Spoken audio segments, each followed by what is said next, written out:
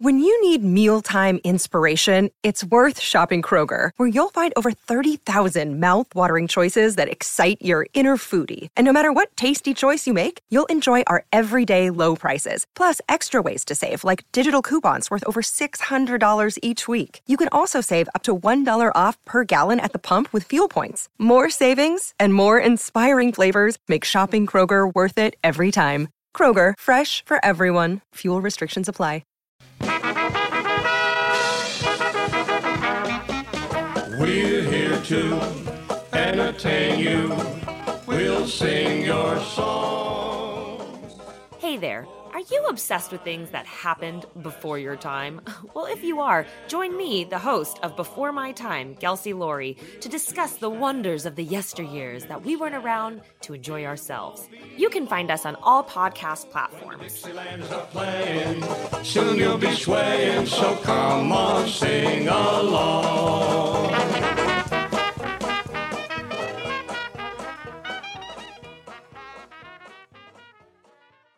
Hey everybody, thanks for listening to another episode of Horror Movie Night. Just a quick reminder to go check out our Patreon at patreon.com/HMN podcast if you'd like to donate some money to help the cause so we can continue to hit up conventions and all that good stuff. I will be at San Diego Comic-Con in July, so you can come and swing by and say hi to me if you're on the West Coast, but that's just going to be me, not Scott and Adam.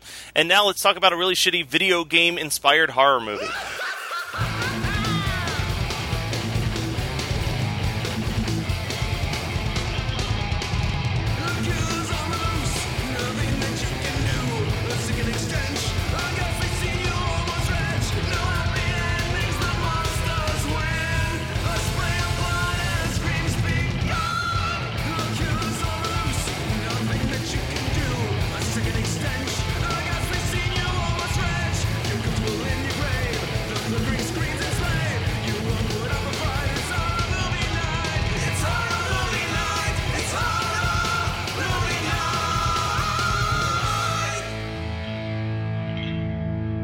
When your FX house can't do anything above a PlayStation 2 level graphic, do not despair. You can just write that bullshit into your shitty script. Exhibit A, stay alive. So grab your Alienware laptop, drive out to the middle of nowhere, and try to play an online co-op multiplayer game from the back of a van with 2006's Stay Alive with us on Horror Movie Night.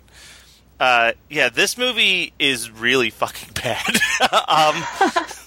This was recommended to us by... oh, this is great. This was recommended to us by a listener named Liz, who is not the Liz that's on this call. No, I am not responsible for this. And we will introduce you in just a second, but I do want to read the email that we received from the Liz who put us through this so we can get that out of the way. She said, "Hi guys, I just want to email you and say that I'm a big fan of the podcast. First time I listened was episode 33, People Under the Stairs, and I immediately started at episode 1 and worked my way up. You've exposed me to horror movies that I would have never found or watched on my own. Not sure if that's a good thing. When I was younger, my sisters and I would play a game in the video store where we'd make up a synopsis for movies we'd never seen based solely on the art cover. My favorites were always from the horror section, most notably Return to Horror High with a cheerleading skeleton and Ghost Ship with a 3D holographic cover. There was another one where a woman was being shoved into a wood chipper / meat grinder contraption by some creepy dude, but I can't remember for the life of me what that movie was called. Anyway, a fond moment that I have in horror is in 2006 was Stay Alive. I was at a sleepover and I convinced my fellow 15-year-old friends that it would be a perfect movie for us to rent for the night. We screamed, we laughed, we barely slept. But what else is a bunch of girls supposed to do at a sleepover besides get murdered? It boasts a whopping 9% on Rotten Tomatoes and has a seriously star-studded cast, including, but not limited to, Frankie Muniz and that guy from Westworld. I've not seen it since, and I'm sure it's terrible, but it may be worth a watch. Thanks for all you guys do, your loyal listener, Liz. Liz, it's bad. It's real bad. It's how Liz picks movies like how I pick movies, where it's like, I think I vaguely remember watching this when I was 14. So we are joined by a guest. On the phone is Liz Finnegan, who works for Escapist. So it seemed like it was the perfect time to have a person in the video game industry be on our podcast, because she'll know a lot more about this video game bullshit than I will. This movie's really bad. Like, the opening credit, I'm not sure if you saw this. This is from a production company called Stay Alive Productions, which usually hints that this is the only movie they've ever made. Yeah, that will definitely let you know what you're getting into. I think that 9% was overly generous, to be completely honest. So there's two versions of this movie. There was a PG-13 version, which I saw in theaters when it came out, which is 88 minutes long.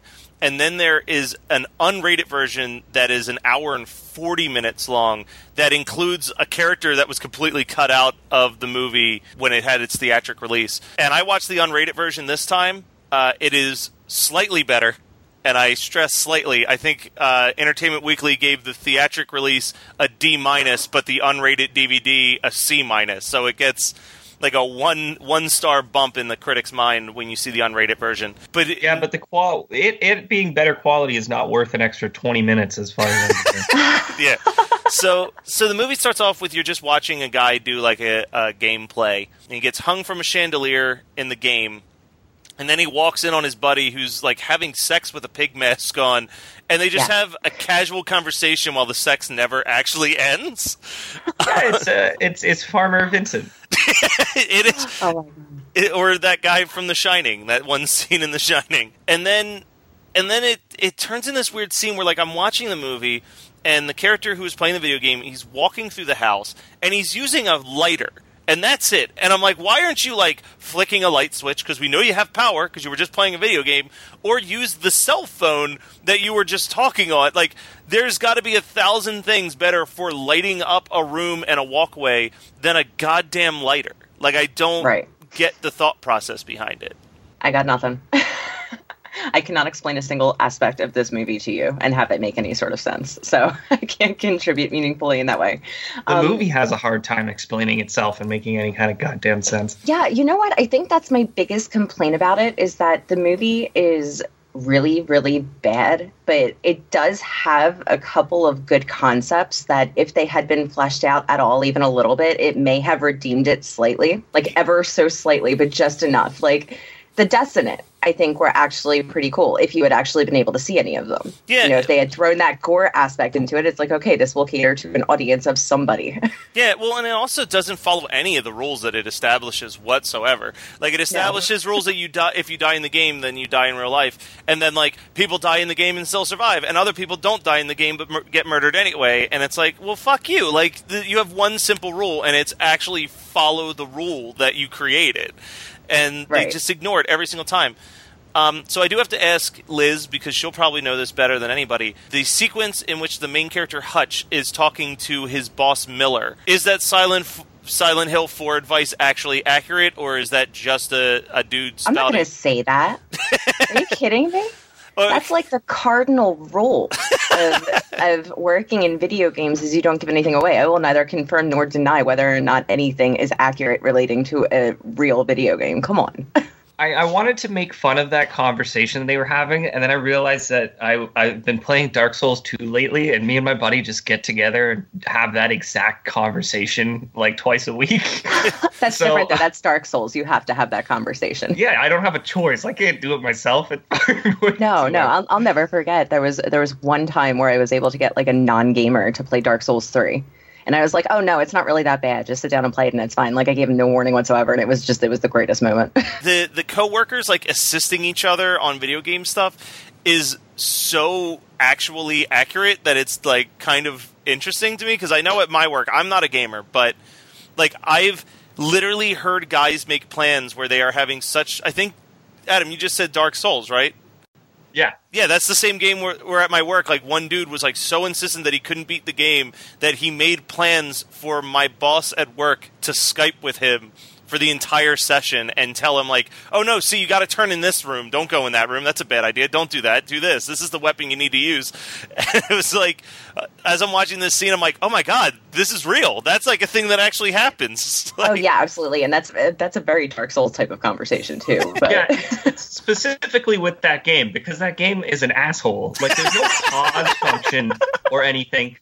So you can't even, like, hop back and forth between the game and Wikipedia or something, because you can't pause. It's like you want someone there to coach you through it, so that, like, it's such a dick. And Adam Goldberg just cannot wait to get out of this movie. Like, he can't get out of this movie any faster.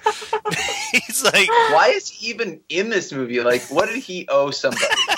Well, you know what? It's one of those things where in order to maintain any sort of like medical insurance, you have to do a certain number of projects per year. And this was probably like a really very easy one. So it's like get in there and be like, all right, fine.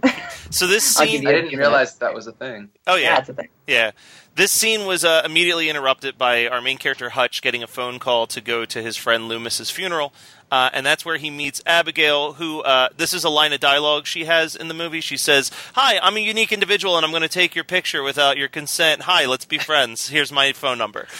Hey, man. Here's a line of dialogue that should have been in the movie. Why are you taking pictures close up of my chin with your turn of the century camera? Adam. Okay, Adam. I have a note about that. She's carrying around a fucking land camera. It's like Kodak land camera from the 60s. I don't think, like, my wife collects vintage cameras. I'm pretty sure they don't, I mean, even in 2005 when this movie was new, or probably at least being filmed, like, is it 2005 or 2006 movie? 2006. Oh my God. So they don't make that film. So it's not like she could be like, here, this is, and I feel like they used it like a Kodak. I mean, like a Polaroid rather, like, where she I think it was a Polaroid camera, and she pulled out the picture. The one thing that I noticed is, like, every time she took a picture, she would, like, pull the picture out and then just toss it to the side. Like, she never actually did anything with the picture. She didn't seem to keep them. She was just randomly snapping shit and then tossing shit behind her. So, man, that girl is so annoying. But it's crazy that Abigail, her name's Abigail, right? Yeah. Yeah, she's the only normally named person in the film. Yeah, I was about to say, the other girl who is super annoying as well, her name's fucking October. Yeah, October. Like this. October, okay. Hutch, Phineas, and Swerk, I think is... Switch. That's Frankie Muniz. Loomis. Let me simplify this for you guys. Goth girl, McPoyle brother, Malcolm in the Middle. So that leads... I do have one quick note, which is that the little sister is, like, one of the worst actresses I've ever seen for her, like, 2 lines. Like, your brother just died. She's just like, here's some video games that are too violent for me. Take them. It's whatever, you know. Like, yeah, she actually prepared herself for the funeral and was like, I should bring this knapsack of video games. This is an appropriate way for me to behave. This is an appropriate way for me to grieve. Yeah. Don't get me no. I know everyone grieves in their own ways, but I feel like that's not a thing. I don't know. Maybe you're the asshole for even suggesting that it's not a thing. Maybe. I mean, it's been suggested, so. So this is where we meet Phineas, who is easily the best character in the movie and single-handedly saves the film until he's hit by a carriage. All I know him from is... Loser? Yes, he's the jerk and loser. Of course, Matt's like, don't let me let you finish that sentence. Let me chime in. My favorite. And so I don't remember what his character said in the theatric version because every single line of dialogue that comes out of his mouth is why this movie's unrated. And it's so inappropriate. It's beyond swear words. He like calls people fags and well, it's really inappropriate. He compares beta testing to eating a beef because it's exciting at first and then becomes monotonous. Like, this is the line of dialogues that were written for this actor. But you know what, though? I feel like that was the most relatable thing that anybody said in the entire movie. If you have done any sort of beta testing for anything, it is absolutely... Oh, wow. It's so good. But yeah, then he dies, and I'm like, well... There's still an hour of this movie to go, and it's lost the only momentum. We still have a long gap to bridge between now and when he dies. Oh yeah, but nothing happens, so we can just skip. Well, I've got notes at least. So in the span of about 30 seconds here, they're gonna set up like a little gaming get together to commemorate his friend that died. Right. So the goth girl pulls out a gigantic Alienware laptop. McPoyle has a massive ball of cords, like 700 feet of cording. It looks like when you forget your Christmas lights downstairs and they all fucking congeal into a ball. Right? And that is the most unrealistic part because no gamer would show up with messy cords like that. Let me just get that out there. It's like he brought it over to get help untangling it. Like he used this whole thing as an excuse. And then Malcolm in the Middle is wearing a gigantic set of headphones with a huge microphone that pulls around to the front as well. Right. And then hipster camera girl snaps in another picture. Yeah, but before we go on, Frankie Munoz's costume is obscene. He has like one of those poker guy hats on, like the visors, the green visors, but it's upside down and on the back of his head. He looks like the main character from the Pretty Fly for a White Guy video, is literally how he's dressed. The unrated version has a really unnecessary extra scene where Abigail needs toilet paper. And it's 2 minutes of nothing. Like, it's absolutely worthless to anything in this movie. Wait. Okay, so show of hands, verbal show of hands. Who here watched the unrated version? I did. Adam? I watched theatrical. Okay. I don't even know which one I watched because I saw it in theaters and then I watched it again, like 12 years later or 11 years later for this episode. And I didn't remember enough from the first time to know how long it was. I looked up a list because when you see that something has 15 to 20 extra minutes added to the unrated version, I want to know what was added in there. Well, I had seen that there was like a discrepancy between the times for the two. So obviously I went for the one with more time because I thought this is going to be much bloodier. This is going to be really gory. That's what they obviously removed in order to be able to get that better rating. And it's like, that wasn't a thing. No, it was just a girl pissing. They added a girl pissing. And they added... Abigail needed toilet paper for peeing. It's not for pooping. Yeah, she's like just sitting on the toilet and she's like, oh, I need some toilet paper. And then there's like this weird conversation of him like talking to her through the... It's like that scene in Empire Records where it's just like a dude talking to someone while they're peeing. Right. But then there's also... There's like a full... So the guys who didn't watch the unrated version, you missed a really unnecessary point where they visit the guy who designed the game, and then that leads to them meeting the woman who wrote the book on the Countess, and she explains the whole history of the Countess to them, and it's... The Countess? Matt. Whatever. Countess, whatever. This is not new information. I can't say words. And yet you're the podcast host. Well, because I'm the likable one. Is that what it is? Absolutely. You haven't met Adam or I in real life, but yes. So I think I might be the only one who listens to the podcast, The Adventure Zone. But I'm sure that people who listen to this podcast have listened to it because it's a pretty popular show. Frankie Muniz is 100% playing Angus, the boy detective from The Adventure Zone throughout this movie. So that's for the listeners because that's not for anybody on this call. Sorry that the McElroys are really popular in podcasting and I like them. So we meet the asshole cops around this point. Well, wait. It's the video game turns out that you have to have a microphone to play it, as if it's fucking Hey You Pikachu or something. Yeah, that was my first thought when they were like, "Oh, this is next gen stuff," and it's like, no, it's not. That was N64. What the hell are you even talking about? That's what I'm saying. It's like, there's nothing next gen about this upside down visor, Frankie. Shut up. So.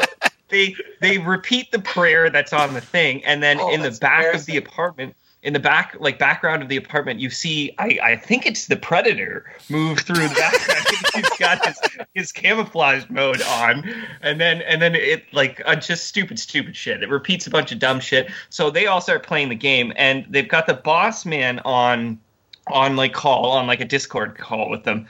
And so he's playing it on a single screen by himself online miles away. Are they all playing 5-player couch co-op on one screen? And how are they doing that? Yeah, especially since it keeps flashing and it goes between like a third person and a first person perspective. And it's like, how are you controlling your character? Yeah.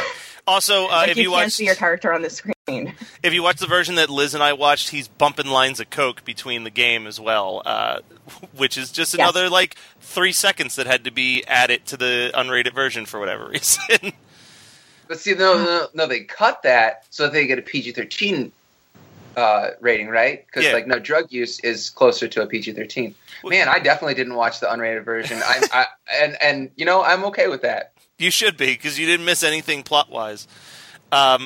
So yeah, the boss gets stabbed. He finds a secret room, and now they're all in different areas of the building, and then he just it's such a lackluster ending. It's a PG-13 ending where it's like it reminds me of the Nightmare on Elm Street remake, where it's like you're in a dream world. You have unlimited possibilities on how you can kill someone in a dream world, and the whole movie, Freddy just stabs everyone with his glove. It's like you're in a video game. There's thousands of ways that you can do, like, unique and different deaths, and he just, like, gets a knife in the throat. And it's like, okay, well, I guess that's that then.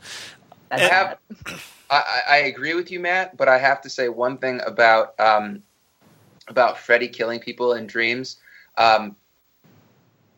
So, you know, we talk about Freddy a lot on the podcast, and I guess from my point of view, I like that Freddy still uses his glove. Well, I'm talking about the remake. The remake movie, there was nothing but glove. We don't talk about that film. That film That's like the Godzilla 98 of Freddy's. Yeah, well, you're not really that far off in that analogy. Just a little bit more Matthew Broderick in one of those. But we're not really in a dream world with this game. But you're right that the internal logic is garbage, because if she's okay, why is the Countess killing people? Is it because they're learning about her ghost, or is it because she wants their blood so that she can continue to live? I mean, it's kind of like this weird. It's not explained enough for us to really make any sort of conjecture about it on this show, but it's just very poor writing. You know, that they're like, they could have at least done a little bit of explanation. I mean, this whole movie is just exposition about the Countess. So right. They could have done is if they're walking through the game and they find out that the Countess she bathed in the blood of virgins so that she could live forever, and then they eventually find her body. I'm sorry to skip too much ahead, but I mean, like, spoiler alert, they find her body, and like, why wouldn't she be collecting their blood so that she could continue to be alive? Or why would she make a video game with herself as the star and then kill people who play it unless she wants to harvest their blood so that her corpse can then live again? Like, it's just right. And honestly, they could have explained that with maybe 10 extra minutes where, obviously it's based on a true situation and whatnot, but, say that, her death was faked and she managed to survive all of these years, because the thing about the Countess in real life is that the working theory is that she bathed in the blood of virgins in order to attain eternal youth. So that they could have absolutely, with 10 minutes of movie, been like, oh, throughout the years, she has used different mediums in order to keep herself alive and under the blah, blah, blah. Now we're at video game age. It makes total sense. Wait, listen. Okay. Who plays video games? Virgins! Oh my god! I was like, I know he's going for it. He's going for the easy joke. I'm waiting for it. That's not an easy joke. You didn't make it.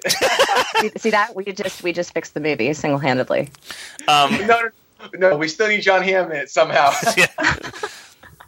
So Bunk from The Wire shows up. Yeah. and he's a detective. This movie has so many great Golden Age TV people in it. Like, McPoyle is in Westworld, Adam Goldberg is in Fargo, and Bunk, when this was filming, was right in the middle of filming The Wire, which is like, why did you take this role, man? What is that about? So, anyways, here's the exposition scene of the movie. Here's some info about me, a little bit about my background, and here's my biggest fear. Yeah, I have my note says, let me foreshadow and expository dialogue my way into this house. They also go to the GameStop where young Quentin Tarantino is working. I'm not sure if you guys caught that, because that dude was awful, and he's the guy who he ends the movie. This movie made so much money, guys. I just want to throw that out there. I just checked on Wikipedia. This movie made so much money. Did it really? Did it though? I went and saw it in theaters. The budget was $9 million. It made $28 million. Like, wow, is that domestic or gross? That's whatever Wikipedia does. Well, usually they'll say where it's from, but it must be gross. But man, still, that's wild. Yeah, it made back its entire budget in its first weekend. Like, Jesus, wow. Well, wow, usually the budget doesn't include like advertising, which I mean they must not have done much of, because I didn't know this was an awful thing that I was going to have to expose myself to until this week. So Well, how old were you? And I guess I shouldn't ask a lady that. But what general? I am what general- 29. Yeah. Okay, so you would have actually been the demographic, because I was in college. Demographic, yes. Yeah, I was college freshman when I saw this. and I just had graduated from college, I think, and I watched it saw last night. But you're playing Dark Souls, so you are the demographic, my friend. I guess so, but I'm Hey, also don't hate on Dark Souls. Praise the sun. No, I'm not hating on any video game. I'm just saying, like, he is the demographic. I'm also of the demographic that likes good movies, so maybe this isn't meant for me. Well, that's true, but you're also one of the 3 podcast hosts of Horror Movie Night, so you're stuck with it. Yeah, I don't have a fucking choice. So Malcolm in the Middle, in about a 15-second stretch, mentions G4TV, Tech TV, and he uses dogpile.com as a search engine. Have you ever seen a movie that's aged so much in 10 years? Oh my god. God, I used to love G4, side note. We had something in Canada called Electric Playground, so that was my shit. Did we pass the part where McPoyle is like, he's got his head down on the table, and they're like, oh my god, he's dead, and he just comes up and he's like, sorry guys, I'm not dead, I was just hitting this bong. Like, Just pulling, bitch. This is exactly how a person was authentically about hitting a bomb. So Absolutely. Also, where the hell does McPoyle live? He lives in like this weird red lit warehouse that has multiple screens, and like, what do you do for work, dude? What? and also, how does Finn have a job in some sort of office setting, but like October works at a coffee shop, and Abigail lives out of a van, and who knows what Frankie Muniz does? Like, how do they even have enough money to be like, one of us has an apartment? So our main character at this point is pretty steadfast in his belief that the video game is killing people. He's definitely on board with that. And then there is a line of dialogue where they're talking about Elizabeth Bathory, and somebody says, yeah, they locked that bitch up in her tower, but the last thing that she said before she got put in there was, I'll be back in 30 frames per second, 640p. But then one of the characters, either the blonde girl or October, starts talking about how it's Elizabeth Bathory, and she's connecting like the video game with all these real life history things. And then our main character goes, no, you're fucking crazy. That can't be it. That can't possibly be it. And it's like, okay, you were just the one saying that it was a spoopy video game that was killing people. Now we're grounding it in the real world, and all of a sudden it's too unbelievable for you. What are you talking about? now all of a sudden there's a ghost involved, and it's like, oh no, bitch. Flag on the play. Yeah, absolutely. No. It is absolutely the video game. And then McPoyle gets killed by Grand Theft Auto Vice City fucking dummy physics graphics thing. He gets run over by a horse and carriage. And then Bunk is being very like suspicious of our main character. And I was like, do you think that he turned into 2 horses and ran a man over? Like, what do you think happened here? Yeah. But then he literally says that exact thing to his other officer like right afterwards. And I was like, okay, all right, you got me. All right. Yeah, but his other officer is a fucking asshole. Like, the most asshole-ish of cops in film history, possibly. And then his head gets ripped apart, so it's all good. It's implied. Like, I saw it in the video game first. So this is going to be it. You know, horror movies, you know, sometimes they'll be like, oh, implied death, and then all of a sudden it jumps in and it's fucking graphic as hell. Yes, this is going to be the one that they owe us. Nope. And then October's like, hey, guys, I've been reading ahead, and it says we need to put 3 nails in her fire blood or something. I don't know. Well, so they're going to wander around the old house, and Malcolm is going to try, and he literally says he's going to stay alive in the video game, right? But then what he's doing in the video game is he's sort of directing them around the house, or at least directing Hutch around the house, right? Right. Isn't it at this point actually more dangerous to be playing the video game than it is for him to like, in real life? At least like playing the video game. Shouldn't he just find a corner on the map and run around in circles so that he stays alive in the video game. Well, this is when the movie turns into like a Bill and Ted movie where he's like, all right, well, what we got to do is go back in time and leave a crowbar here so we can get into the door. Oh my god, it's so dumb. No, I think the most frustrating part about that is that he couldn't see them, even though they were in the house. And it's like they had already established with fucking October earlier that, like, oh, we see her in the game and she's actually standing outside in the exact location, so we can identify where she is in relation to the video game. And it's like, I feel like he should have been able to actually see their characters in there. Yeah, that would have been... And then he would have, like, there would have been, like, a little X propped, and he would have handed the guy a crowbar or something. Right. Yeah. Also, I would like that better. Probably the most frustrating part is that Frankie Muniz in the game runs around with the camera facing frontwards towards him the whole time, so he can't see where the fuck he's going in the video game. Well, we already established that the camera angles are really weird, and it will go between third person and first person, and I don't know if he would be able to actually change the camera angle. So maybe that's why you can't stay alive. Maybe it's that the game is like, you can't see what's coming because we're going to change the camera angle on you. Oh, that's what it is. I mean, I'm really grasping at straws here because this movie is complete garbage, and I can't believe that a company gave a group of people $9 million to make this dribble. But it brings me to a question that I've been wanting to ask everybody. Do you think that 80s movies, horror movies, were this cringy when they came out too? And then, like, when we watched them and discussed them on the podcast, like... We have nostalgia glasses on?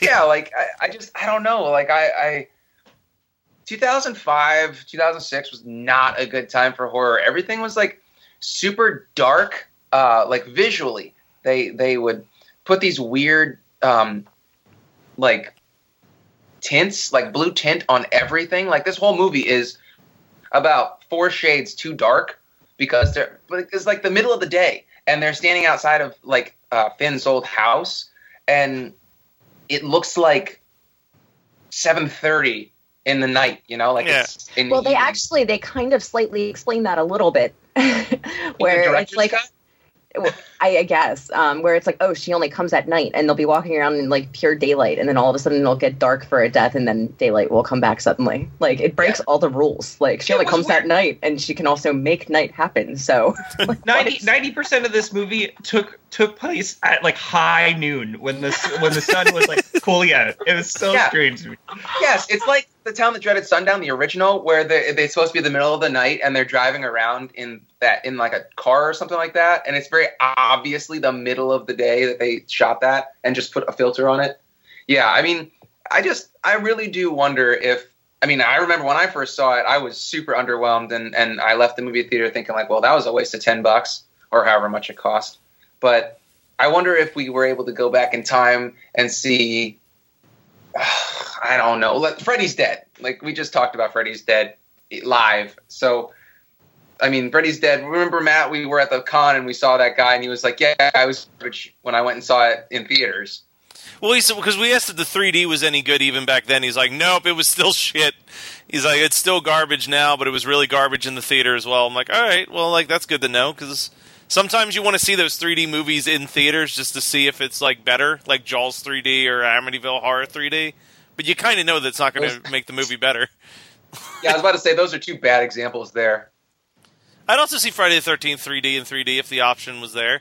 But I just think that this movie, there's no redeeming it. It's a bad movie. This isn't something that, like, 20 years later people are going to look back on as like, wow, this was actually a misunderstood great film. Like, there's plenty of those. This is not going... A cult classic, this is not. Yeah, like, this isn't...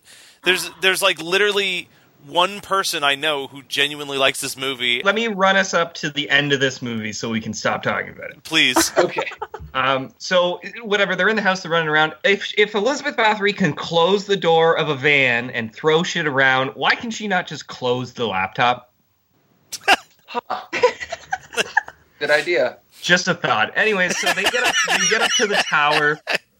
And whatever, they're throwing roses around and all this garbage, and then he lights a fire to kill the Countess, And he keeps having these flashbacks of when his dad like tried to burn the house down or whatever, and his mom died in this event. But every time it flashes back, he seems like he's way more concerned that his NES got melted than anything else. Whoa, that was a great console. Yeah, that is the primary focus in all Hold of those on a flashbacks. second here. Let's not get carried away. That was the most believable part. For the first time in this entire call, I have to agree with you, Liz. So, whatever, an advertisement for Alienware laptops saves the day, and that's the end of the fucking movie. We have to talk for a second about how Elizabeth Bathory's body then becomes animated within the fire, and then she's got the stretchy ghost face. You know, that was she's doing the like jaw wide open, crazy stretchy thing. She's straight out of an Apex Twin video. Suddenly, like it's ridiculous. I think this might have been the first time I saw the stretchy face in a real movie instead of just like when you were in college and kids would send, or like your friends would send you through Instant Messenger like those flash videos that were like stare at this and you'll see a puzzle and then it's like it'll be somebody's face and then it'll go ah. Yeah. With like, it's like that. I had seen that so many times in college where the stretchy face happens that when this, I mean, I was not enjoying myself watching this movie in the theater, but when you saw her do that, I was like, I'm so glad this movie's almost over because this is so dumb. This movie was so dumb in 2006 that it's even worse 11 years later. I just can't get over how annoyingly bad this movie is. It's not like, it's like, kind of head-scratchingly bad, but more than anything, it just annoys me. It's like pissing me off that this movie was made. It's insulting. It's insulting that this movie existed. That's what the problem is. And it even has the "it's over, isn't or isn't" trope at the end where, like, she's not dead and somehow the Stay Alive game got a major release. But that also doesn't make any sense because if she's killing people... Okay, let's just think about it. So she's not killing people to take virgin blood to live forever. That's just not part of the concept here. So we have to believe that she's killing people that come after her story, right? That they're trying to that they unearth her more or less. So we have obviously the solution to that is to mass produce it. Yeah, exactly. She's going to be so busy killing anybody that she's not going to be able to. I mean, she's going to be going after like literally tens of thousands of teenage boys. That she's not going to be able to kill anybody with any sort of like frequency. So I guess that's not really a gotcha moment at the end of this movie. Honestly, I think the biggest question that I have actually came at the very end where they showed that it was like the front cover story for Game Informer. Now, I have friends that work at Game Informer. I know the digital editor, and I know what like cover story means, and that means you're going to have like 20 pages worth of content and interviews and stuff, and it's like, what is in there? Yeah. I want to know what is in this Game Informer about this game that apparently just like showed up. Well, and that's so unbelievable to me. Like, and flip side of that is like someone had to have reviewed it for it to get like a cover story. So like, how do they even write a review? Like, he is just literally the best survival horror player ever because he obviously didn't die. I mean, well, he stayed alive. Scott talks about a gotcha moment, and my thought was at the end of the movie, like, oh, they killed Elizabeth Bathory, they whatever, cured the curse or whatever. So really, the end of this movie, the gotcha is just, we released a shitty video game. It's just a normal game now of pretty crappy quality, and that's all it is. You know what, though? I think the quality of the video game in the movie was better than the quality of the movie itself. So I actually did have a note early on that I was like, this movie's crap, but I probably in 2005 or 2006, I would have tried to play a game that was like this. Absolutely. Yeah. I mean, that was right after. I feel like watching that reminds me of playing Resident Evil 4 on GameCube. That was Resident Evil 4, right? Mm-hmm. Or was that 5? Resident Evil 5 didn't happen. Oh, okay, so it is Resident Evil 4. It shows you how much of a modern gamer I am. I mostly just play Nintendo, legitimately play Nintendo games. But yeah, like the graphics in the game were pretty solid for like a Resident Evil 4 era. I mean, I think that game came out in 2003 or 2004, but it was 4. 2004? Hold on. There's so many Resident Evils. I think it was 4. Yeah. I've played all the games that they tried to release for the Evil Dead and Army of Darkness franchise, and honestly, Stay Alive looks way fucking better.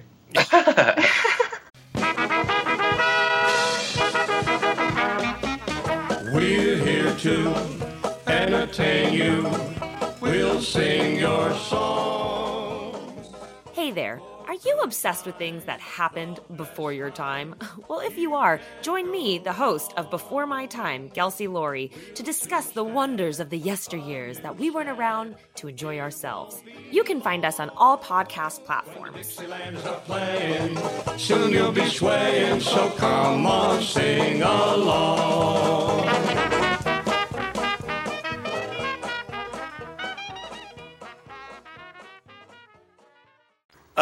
All right, so what did you guys watch this week, or play this week, or listen to this week? I'll go first because last night, Adult Swim, as an April Fool's prank, released the first episode of Rick and Morty, season 3. Nice. I saw the internet blow up on that. Yeah, they streamed it from, I think, 9 p.m. till midnight. They just repeated the episode over and over and over again. I had to go through 3 or 4 Reddit threads before I realized that this was not them fucking around and that they actually released the first episode of season 3 last night. So I watched it, and it was really good. We won't get any more Rick and Morty for probably another 4 months. So. They said this summer, right? Joke. They did. They said this summer. So 3, 4, 5 months max, I guess. But I don't trust Dan Harmon and Justin Roiland. It could be fucking longer, as far as we know. So I actually haven't gotten a chance to watch too much, so I just wanted to give a you should listen to shout out to a podcast. First off, I'm sure you're already listening to it, but check out Adventure Zone. But also, there's a new podcast that I found called Adam Sandler, Please Stop, in which 2 comedians watch every Adam Sandler movie in order of release and decide where the point is where he should stop. They've gotten to Little Nicky, and they're already pretty sure that this is around the point where he should have stopped. But there's still like at least 30 more episodes to go, so I'm excited to follow them on that journey. So when they get to a point where they have gone through all the Adam Sandler movies, do you think that they're going to switch over to Kevin Smith? No, they said they're going to do they've already addressed this. They're going to do Rob Schneider, Please Stop, and I forget who the other one was. But Kevin James, Please Stop. Just working throughout the entire Happy Madison crew. Those both fall under Adam Sandler, Please Stop. So. Oh, sorry, I should stress, it's only starring roles. So if he has like a bit, like they don't do like Dirty Work or Deuce Bigelow just because he appears for like half a second in those movies. All right, Liz or Scott? Well, I haven't really been watching anything because I'm more of a gamer, but I've been playing a lot of Grim Dawn, very Diablo-style RPG. It came out February of last year, I think it is. Very addictive, very good, very highly recommend it. And it has multiplayer. All right, and Scott?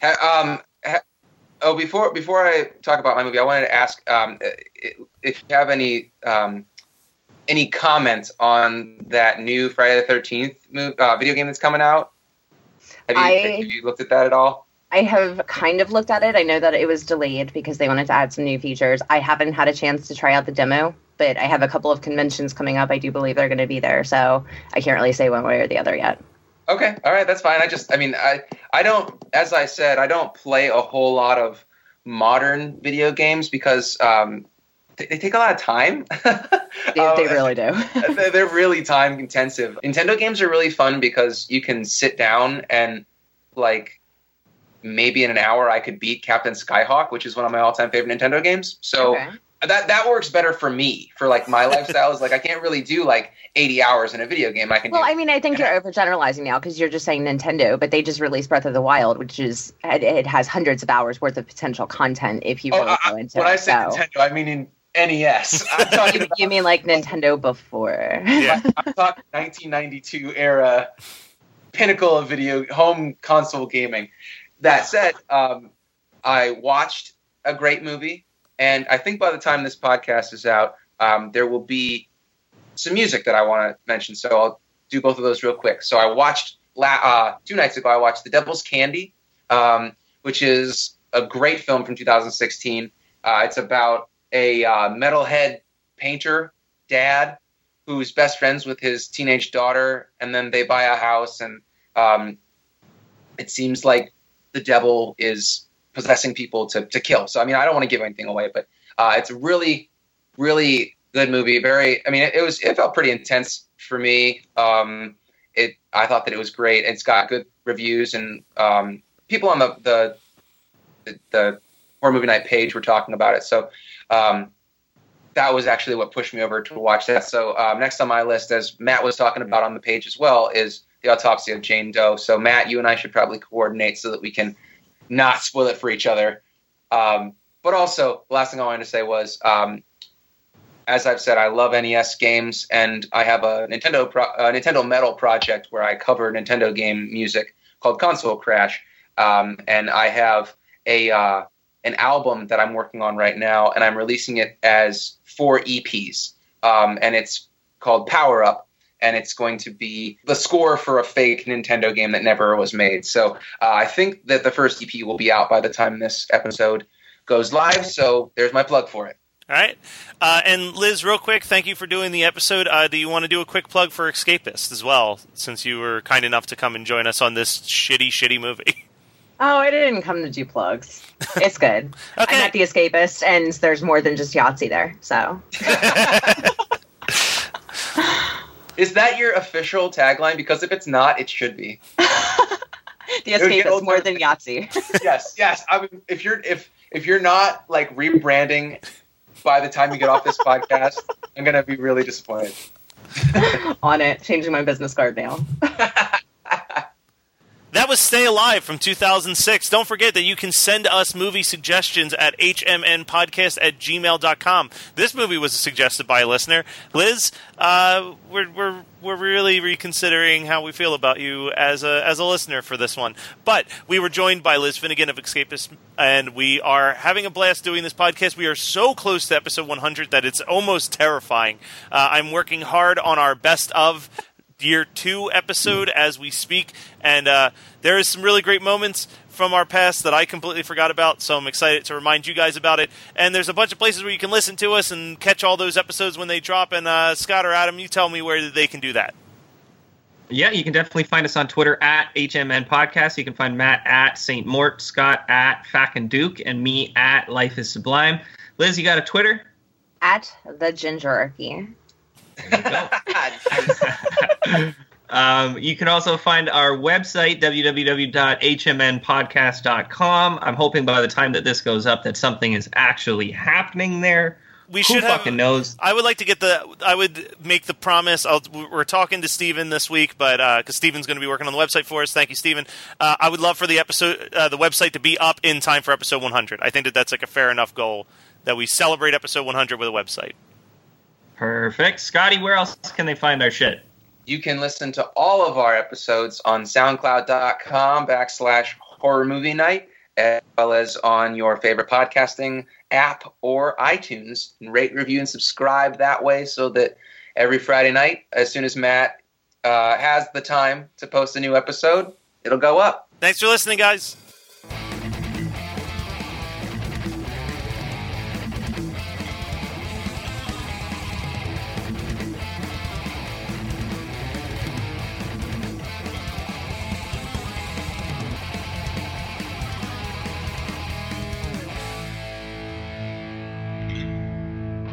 You're the consummate professional, and I'm over here fucking amateur hour. Yes, I am a total professional sitting here in my pajamas.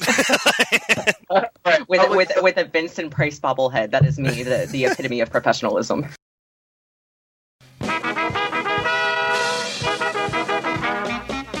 We're here to entertain you. We'll sing your song.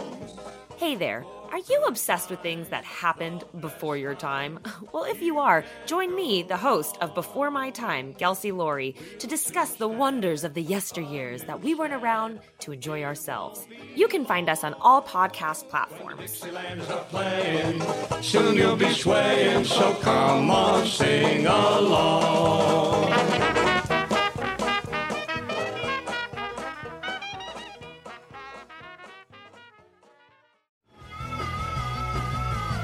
You're listening to the Geekscape Network.